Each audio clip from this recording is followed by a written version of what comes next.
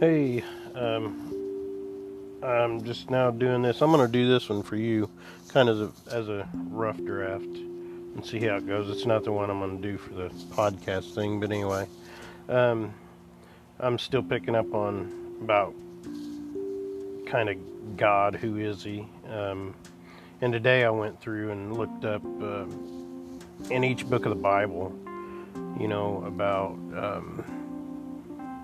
about different names for God. And anyway, what I have written down is I see God everywhere.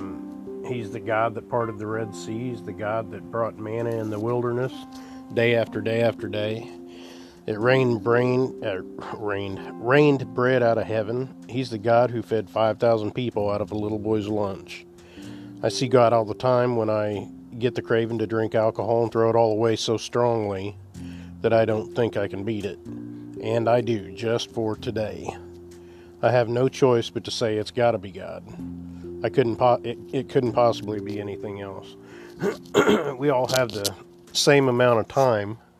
Sure, some of us are lucky enough to live 100 years when others only get 50, but we all still get the same amount of time, 24 hours in a day.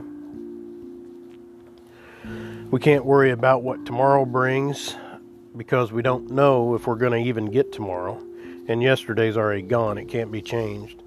It made me think of a saying that I love: if we stand with one foot in tomorrow and one in yesterday, we're going to piss all over today. In other words, we need to pull both feet into today. We need to live in the moment where we have the power to make changes. I'm actually reading a book right now, and it talks about who is this man in the fiery furnace, and it's called Don't Give Up. But anyway, if you're familiar with the book of Daniel, you know that Daniel was thrown into a fiery furnace because Shadrach, Meshach, and Abednego were thrown into a fiery furnace because they refused to bow down and worship a wicked king. God tells us to worship Him and Him alone, and not to bow to any other. And the king said, if you don't bow to me instead of this God you serve, then I'm going to throw you into this fiery furnace. And they refused to bow. And sure enough, sorry, my throat's kind of messed up. They refused to bow, and sure enough, He threw them into the fiery furnace. And the Bible says that He even turned it up 7 times hotter than it was before, which I find interesting because they made the right decision, which was not to compromise. And sometimes when we do the right thing, we feel like the furnace got turned up even hotter. And it's kind of like right now, we're doing the right things by staying in and, distancing or whatever. But, even though it's the right things, we're getting frustrated. And I know just a few minutes ago you said you're frustrated and mad and not being able to see less and everything else. So this is just for you. It's not for anybody else. Nobody else is going to hear it. So anyway, so when the king looked in the furnace, he said, wait a minute, we put 3 men in that furnace and they were all tied up. They were bound, and now I see 4 men in there and they're all loose. And I love that part because they were actually loose from their bondage in that furnace. So it was in the furnace that they got free from their bondage. And when I sit here and think of that, I think about, what we're going through right now with the coronavirus. And, it's a tough time. We'll be freed from our bondage in whatever ways we're bound if we continue to look to Him. So anyway, who's the 4th man? Well, He was Jesus. So reading this made me want to go through every book in the Bible and see if I could find God there, which of course He is. He's there. He's everywhere.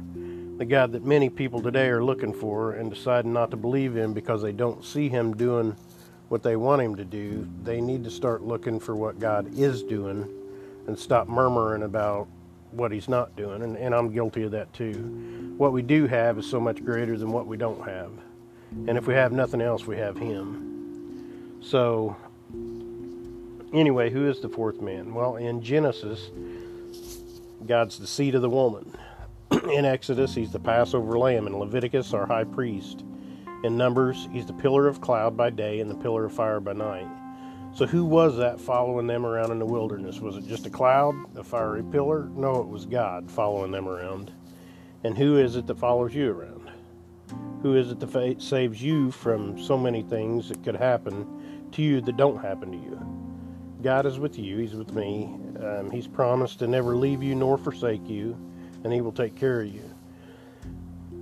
And even the things that do sneak through and happen, He takes those and works good of those things if you continue to trust Him.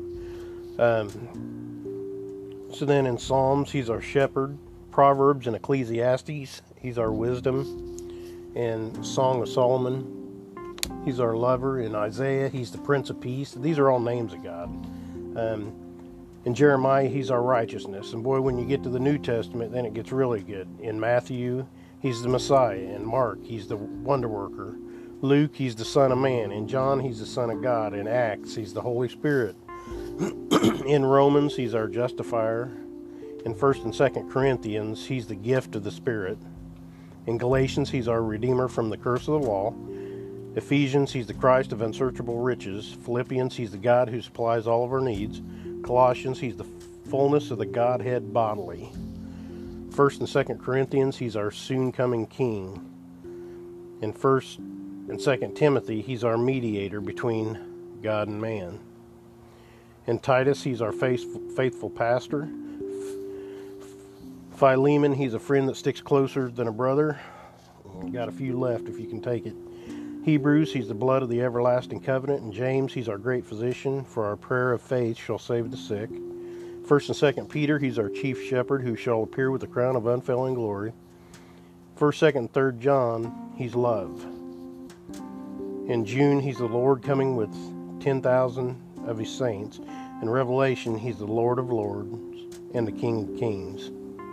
So who is God? He's everything that you need anytime you need Him. And it makes me think of Les because, you're worried about Him, and I know I'm worried about Him too. A lot of people are. But, and it's easier said than done, I know, from my seat, but, when we do worry like that, it's actually taken away from our faith in God, and we're not really putting our faith in God when we're worrying. But again, I know it's easier said than done. He's the one who gives me, kind of sticks out a message of worry on my cabinets just to give me a quick confirmation that He's indeed speaking to me, and sneaks in and says, here Steve, let me help you just a little bit extra. Let me make this just a little bit easier for you because I do love you.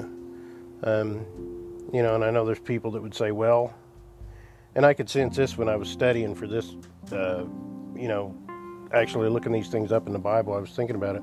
There's people out there that would think, well, I wish I knew Him like that. I wish I had that kind of relationship with God. But anybody who knows Him, anybody who knows God didn't get it by wishing. We have to spend our time in the Bible.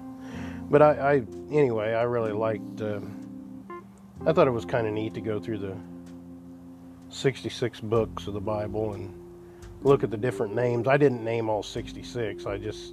There's most of them, but anyway, with what I had today, it's just kind of neat. You can go in there and there's, again, this podcast I was doing, God, who is He? I kind of changed it after you said it. I should do it a little bit different, but, like I said in the first one, a name means so much, and when you go through there and you look at the different names for God, they all mean something different. The Prince of Peace, He's the wonder worker, just like with Les right now going through this. He's already on the downhill slide of it. Hopefully. I think, he had it, sounds like longer, than we realized, or before we realized, but, He's the wonder worker, and if we have our faith in Him, He's going to be okay, and God is with Him right now. You don't have to be there with Him, because God is with Him. And, again, I know that's easier said than done, because, It's different. I know I would feel different if it were you in there. It'd be hard to sit there and listen to that. But even though it is the truth, it's the best thing we can do because it's the right thing to do. But anyway, well, that was 10 minutes and 15 seconds worth of my rambling. I thought it was kind of fun. So, I don't know. I hope it helped you. I enjoyed looking it up today. So, anyway, I love you.